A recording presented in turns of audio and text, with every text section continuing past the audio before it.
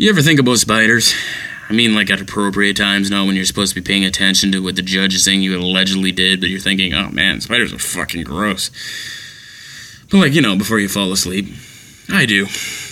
And I also heard that during the night, you ingest spiders.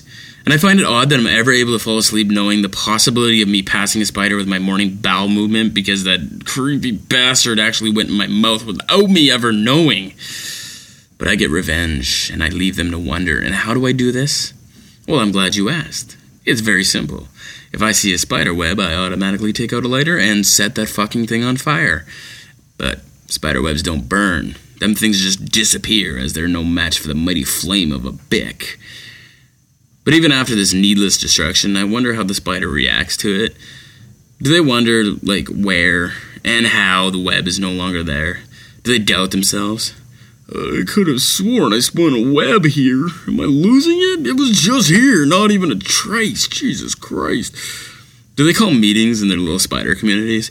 Can I have your attention, please? Bill, stop talking. We all know you lost a leg in a human attack years ago. Stand still and listen. Alright, we've had several complaints of webs disappearing. Calm down, calm down. Now, the boys at the lab have studied traces and it appears that they've been burnt.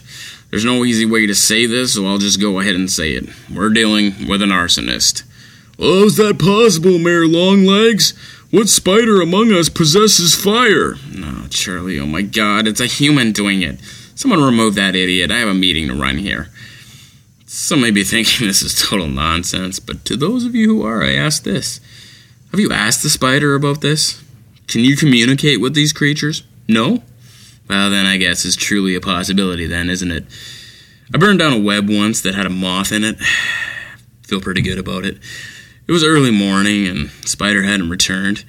I said I felt good about it, but I once felt like a little bit of a jerk for doing it because I played the scenario out in my head. A spider spends a long day spinning a web. It's super awesome. It makes Spider-Man jealous, and he worked hard on it, and before he calls it a day, a moth gets trapped in it, and he decides he'll save it for later. So then he goes to this dark hole for a couple beers with his buddies, and he's sucking the blood from another insect in between sips of brew, and he notices super sexy lady spider over there, and she's got a bunch of beautiful eyes, and all of her legs are die for her. And he gets up some liquid courage, he approaches her, sucks on a beetle with her, and then he invites her back to his place for some spider love. And then he's like, hey, I even have a nice fresh moth waiting there for us. And, I can never finish an entire moth myself. So, they walk back, and spiders have 8 legs, so unlike humans, they can get wrecked and still have normal balance. And then he gets there, and his web is gone, and the lady spider's, giving him this unimpressed look, I swear it's... Look, I live here. It's around here. It's just... Where the hell... I swear to fucking God, I had a moth in it and everything. I don't know what... Wait. Maybe I'm in the wrong area.